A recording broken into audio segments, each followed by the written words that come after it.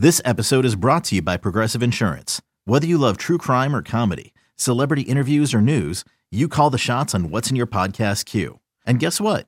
Now you can call them on your auto insurance too with the Name Your Price tool from Progressive. It works just the way it sounds. You tell Progressive how much you want to pay for car insurance, and they'll show you coverage options that fit your budget. Get your quote today at Progressive.com to join the over 28 million drivers who trust Progressive.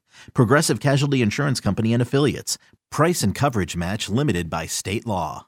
The Bucks never stop here. You're listening to Green and Growing, hosted by Sparky Pfeiffer and Nathan Marzion. I think they want to make sure everything's ready to go to get that deal done when they need to get it done. Both sides are happy and confident.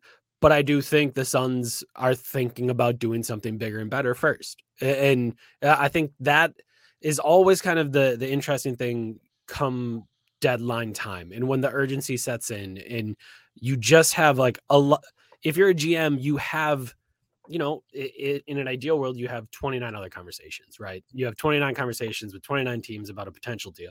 More likely, you probably have 5 to 10. And those are things where you're trying to make sure everything's in place and you know exactly what that team wants. Like if you really want to get a deal done, you got to be kind of just juggling a number of different trades around.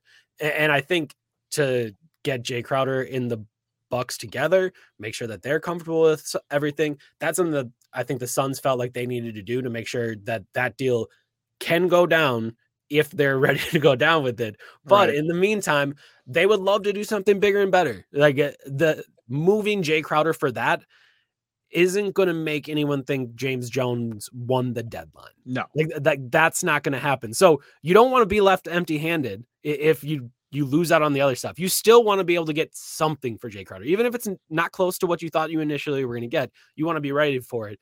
But in the meantime, let's see if we can do something bigger and better. Can we find another deal that we can put Jay Crowder in, that we can somehow get a better player than cap filler in 2 second-round picks? Like, that's what you kind of have to figure out.